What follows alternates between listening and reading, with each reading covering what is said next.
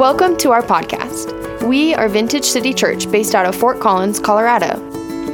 As a church, we're currently working through the book of Romans. If you would like to watch the live video from this episode, head over to vintagecitychurch.tv, and we hope you enjoy this message.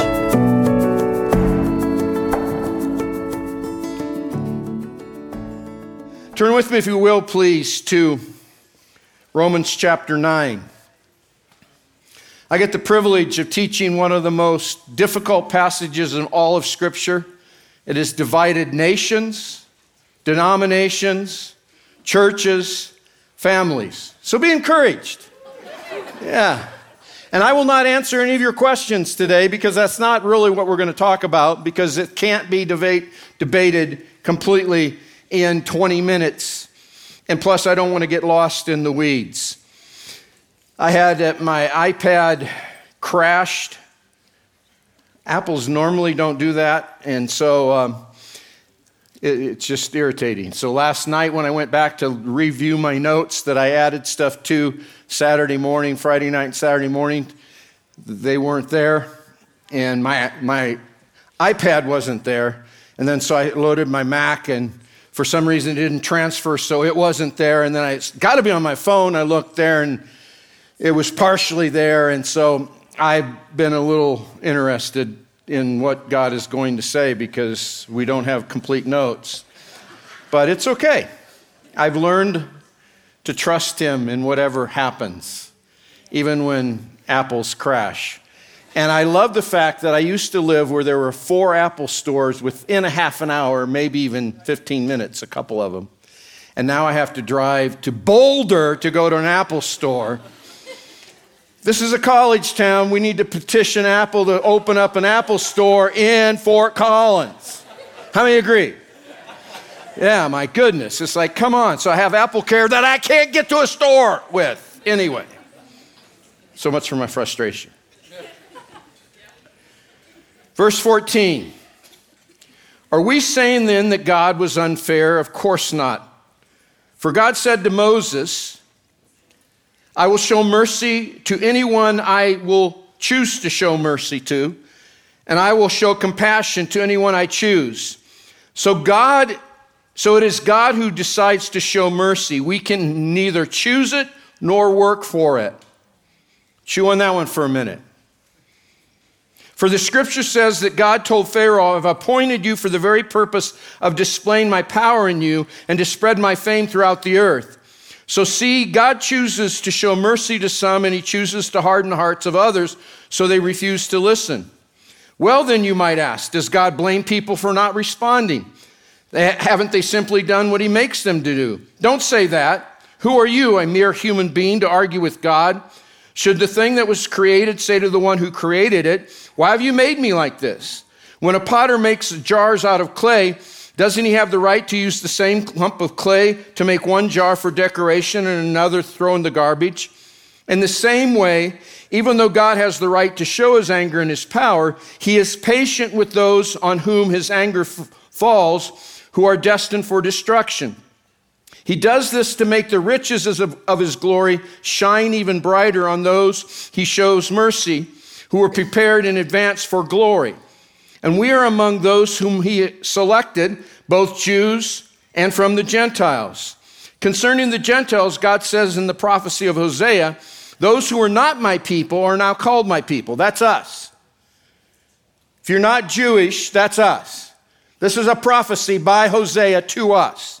You were not my people, and now you are my people. And to those whom I did not love, I love now. And then in that place they were told, you are not my people, they will be called the children of the living God. And concerning Israel, Isaiah the prophet cried, though the people of Israel are as numerous as the sand on the seashore, only a remnant will be saved. For the Lord will carry out His sentence upon the earth, and quickly and with finality. And Isaiah said the same thing in another place. If the Lord of hosts had not spared a few of our children, we would have been wiped out like Sodom and destroyed like Gomorrah. Shift. Key verse. What does this mean? If you're wanting to know what chapter 9 means, Paul's going to give us the answer. What does this mean? Even though the Gentiles were not trying to follow God's standards, they were made right with God, and it was by faith that this took place. But the people of Israel who tried so hard to get right with God by keeping the law never succeeded. Why not? Because they were trying to get right with God by keeping the law instead of trusting in Him, and they stumbled over a great rock in their path. God warned them of this in Scripture when He said, I am placing a stone in Jerusalem that makes people stumble, a rock that will make them fall, but anyone who trusts in Him will never be disgraced. This is from Isaiah 26, verse 16. Verse 1 of chapter 10. Dear brothers and sisters, the longing of my heart, he starts chapter 9 and chapter 10 with the same concept. He longs for his Jewish brothers and sisters to come to know the Lord.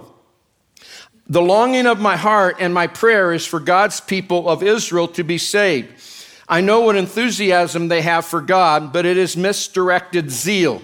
Hitler was zealous. Zeal alone does not make things truthful.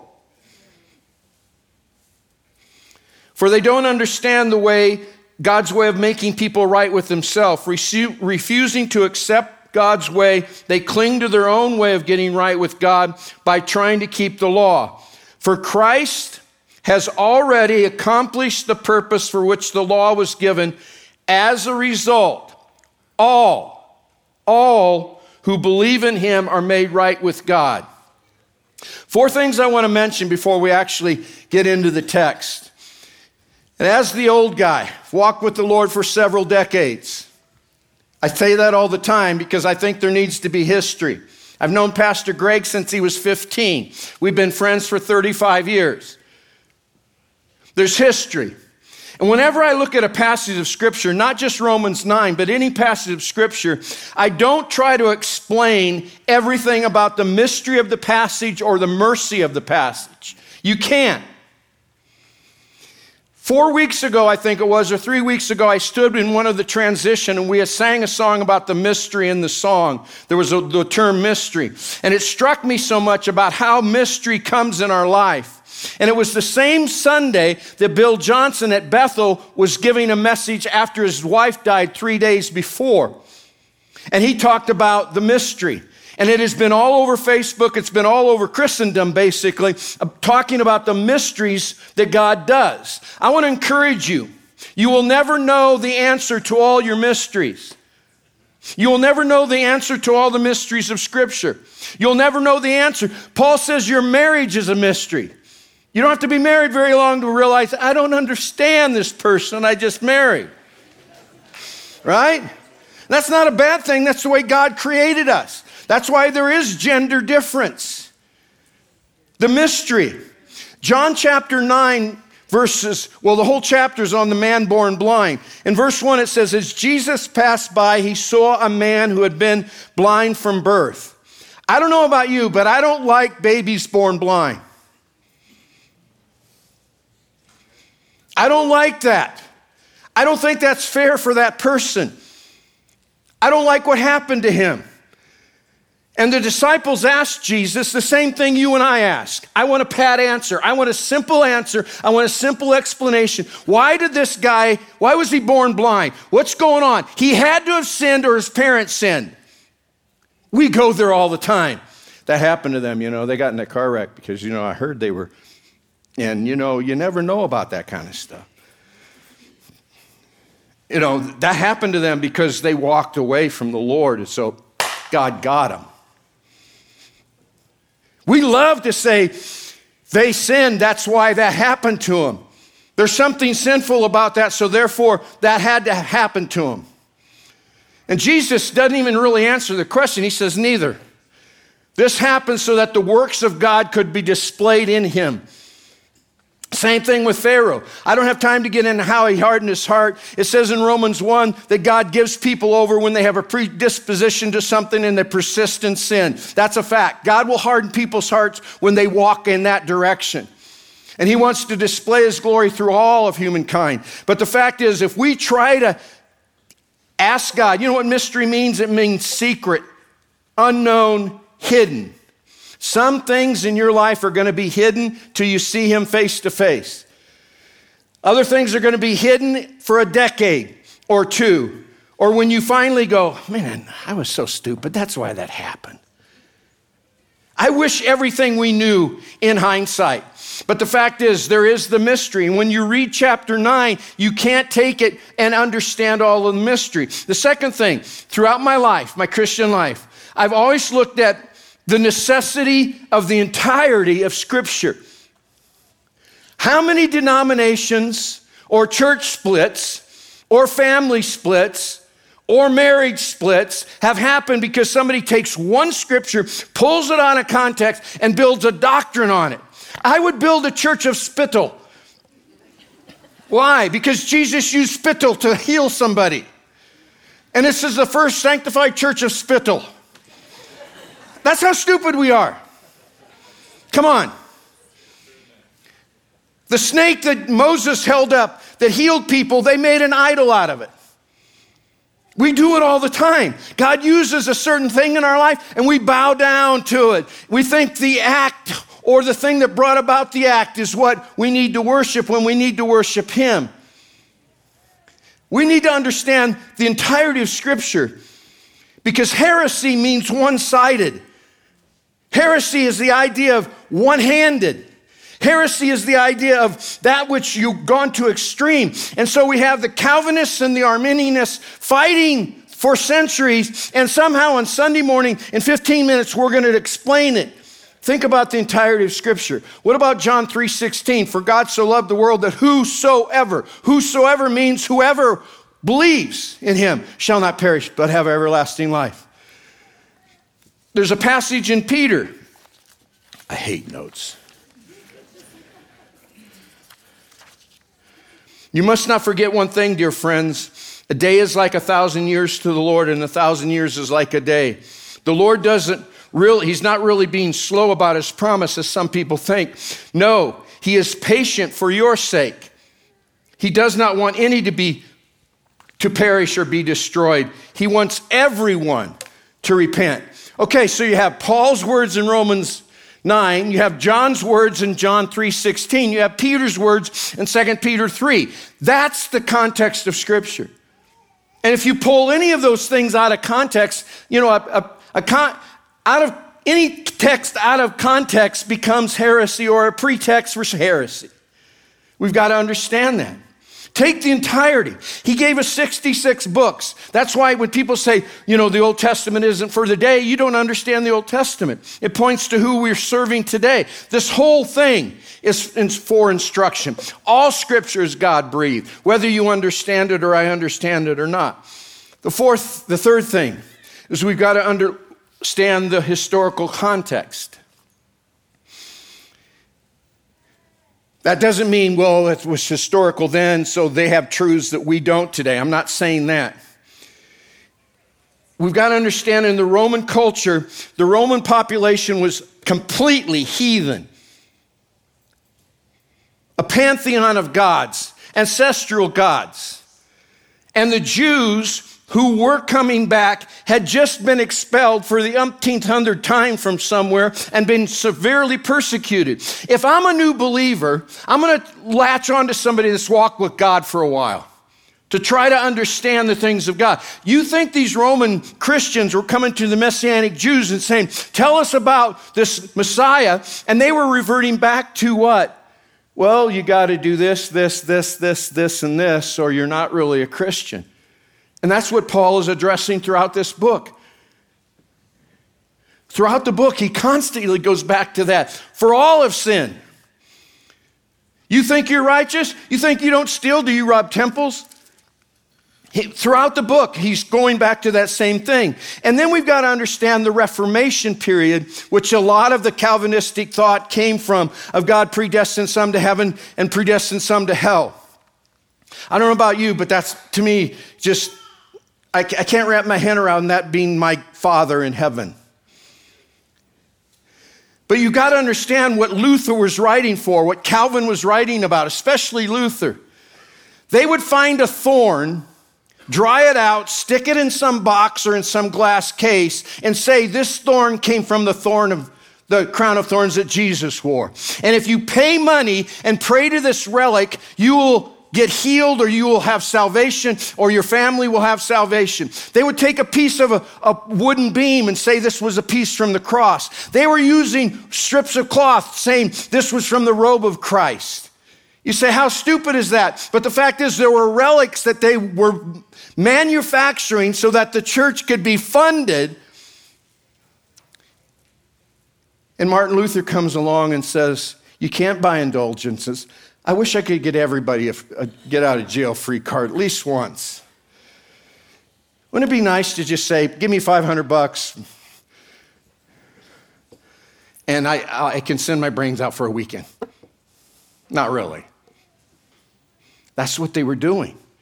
So Luther is raised up by God to bring truth to the fact there's no relics, there's no indulgences, justification by faith, period. That's what they were dealing with. So then you take 15th century historical facts, try to apply it to us today. The last time I looked, Vintage wasn't selling relics for our new building fund. We didn't come up with a piece of a nail and say this was the nail from Christ, and if you pray to it real hard and then give $1,500 to chairs for the building fund, you will get saved. No. We're dealing with different things. And then we've got to understand that this passage of Scripture is an intersection of the sovereignty of God and, I believe, the responsibility of man. Jews made their works the reason for acceptance. And Paul was saying, that's why I read through verse 4 of chapter 10. He says, all are made right through faith with Christ. Read it in context. So what does this mean? Chapter 9, verse 30 says, this is what it means. What does it mean? These are the takeaways. Number one, beware.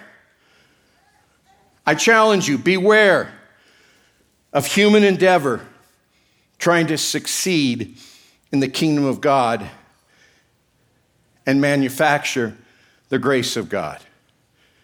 Be careful of human endeavor. You say, well, I don't do that. Yeah, some of you came into church today. I can't really worship because you don't know what I did Friday night, Pastor. You don't know that I haven't read my Bible for a month. You don't know that I haven't prayed or witnessed or all the things I'm supposed to do as a believer. You don't understand that. So therefore, God's angry with me. We always put time and distance between a sin we've committed and approaching Him, like somehow He forgets. The Galatian church, oh foolish Galatians, who bewitched you? Why have you started in the spirit and now you perfect in the flesh? What Paul is saying in the end of chapter 9 is understand there are works of the flesh that will not count for righteousness in your life. It amazes me in the history of the church. In Acts 15, the first missionaries are sent out. You remember who they were? A guy by the name of Barnabas and a guy by the name of Saul who becomes Paul, who writes half the New Testament. They go and in their first missionary journey see a scad, that's a whole bunch of Gentiles come to know Jesus. And the Jewish believers go, wait a minute, these are new converts. We've got to make sure they know all of the laws of Moses or they're not really going to be able to succeed in this new adventure called faith. I told the first gathering, there's one thing I would love to see. You know, like they always say in heaven, you're going to be able to look back. It's going to be like a video camera and you're going to be able to see a video of something. I hope not. But there is one thing I would love to see. I would love to see the discussion that Paul had with these Judaizers, Paul and Barnabas, because it says that they had a fierce discussion. Everybody wants a New Testament church. Sometimes we don't want fierce discussions. It says he vehemently opposed them. It's very strong in the Greek. Not because I'd like, get them, Paul. I would just like to see the debate. I'd like to experience the dialogue, find out what they're thinking, what they're saying. And in Acts 15, they reduced the gospel to 4 things. Don't eat, drink blood. abstain from sexual immorality, don't eat meat sacrificed to idols, and don't sleep with somebody that's not your wife, basically. But I thought it was, you had to be circumcised. You had to follow the law of Moses. I thought you had to read your Bible a lot. I thought you had to pray more. I thought you had to buy a relic. See what we add to? The second thing is this. Paul says in other places, and throughout the scripture it is mentioned, God wants all to experience salvation. All. Everybody.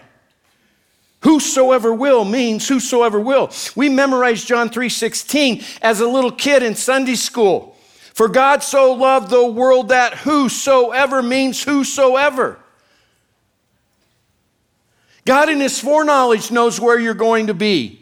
God sits at the hub of time. He is the to-be God, which means he's always present. But because he's the to-be God, he is the once was God, always will be God, will continue to be God. He can sit at the hub of time, know where I've come from, know where I'm at now, and know where I'm going. Therefore, he can predestine things for me. He has predestined things for every one of us in Christ that we need to walk in. God is not willing that any should perish, Peter says. So if we take the three apostles, even though Peter wasn't called one, but he was called one, but he wasn't one of the original 12. You take Peter, you take John, you take Paul, and you have the context of God has preached the gospel, he says we're going to get into in chapter 10, so that you can hear, and therefore when you hear, you unite it with faith, and you become saved when you speak it out of your mouth. Revelation chapter 5. And they sang a new song, saying, worthy are you to take the scroll and to open its seals, for you were slain. And with your blood you have ransomed, bought back people for God from every tribe, every language, every people, every nation. That sounds like whosoever will to me. And you have made them to be a kingdom and priests to our God, and they shall reign on the earth. Romans chapter 10, verse 4, Christ has already accomplished the purpose for which the law was given. As a result, all who believe are made right with God. The third thing I want to give you as a takeaway. There will be stumbling blocks in your life, but don't you be one in somebody else's life. There's a rock of offense. Jesus is the cornerstone. The cornerstone was laid first. All the rest of the foundation stones are measured by the cornerstone. But he's also the capstone, which means he's the finisher. He's the author. He's the finisher of our faith. But in between, one of the things that were revelation to me probably 30 years ago when I read a little book called Prisoner in the Third Cell by Gene Edwards, who wrote Tale of Three Kings. Read them both if you haven't. You can read them in a couple hours, either one of them. And he states that John the Baptist, and it was such revelation to me because I'd seen it happen in my own life. God offends us, church. God allows us to be offended. We don't like that. Just like he allows babies to be born blind. We don't understand it. It's a mystery. But John says he's sitting in prison, about ready to lose his head. He's about ready to have his head chopped off because he stood for righteousness. And he's in prison and he goes, wait a minute, this is not what I bargained for. This is not why I became a prophet. I don't want to lose my head. And he sends a message to Jesus through his disciples. Are you the one, or do we need somebody else to look for? And Jesus doesn't even answer him except this. He says, the blind see, the deaf hear, the lame walk. And then he makes a statement. Blessed is the one who is not offended because of me. Why does God offend us? Why are there stumbling blocks?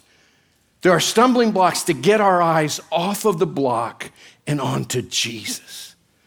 Stumbling blocks come because if not, you and I, which go on paths, we've all backpacked and hiked and mountain biked and rode and walked in these mountains, and you see where somebody's like, I hate these switchbacks. I'm going to cut right through there, and I'm going to get to that other path. And then they just destroy this trail, and it has erosion. And then you see the Forest Service come. They pile sticks, rocks, so you can't take that shortcut. Guess what? God puts things in your path so you can't take shortcuts. John Wesley once said, I quit taking shortcuts because they take too long.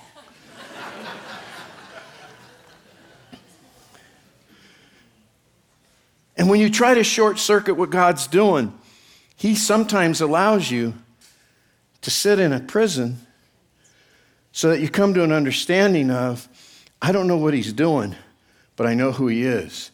We sang about it. He is good. He is good. He is good. He is good. If you got tired of saying he is good all the time, read Psalms. Read 2 Chronicles. It was the hymn of the Old Testament. He is good, and his mercy endures forever and ever and ever. Amen. Let's pray.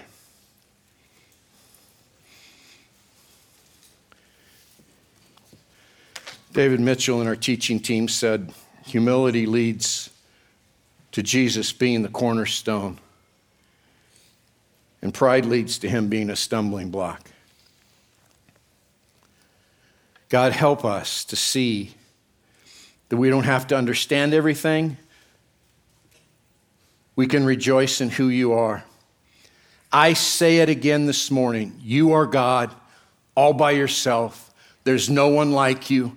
You are good all of the time. You have my best interest in mind, and you are leading my life. And surely goodness and mercy will follow me all the days of my life, and I will dwell in the presence of the Lord for eternity. What an incredible God you are. Father, help us to be those that proclaim who you are to a lost and dying world. Thank you for your faithfulness, God. In Jesus' name, amen. If you have any questions on this chapter, ask Pastor Dustin. God bless you. Have a great week.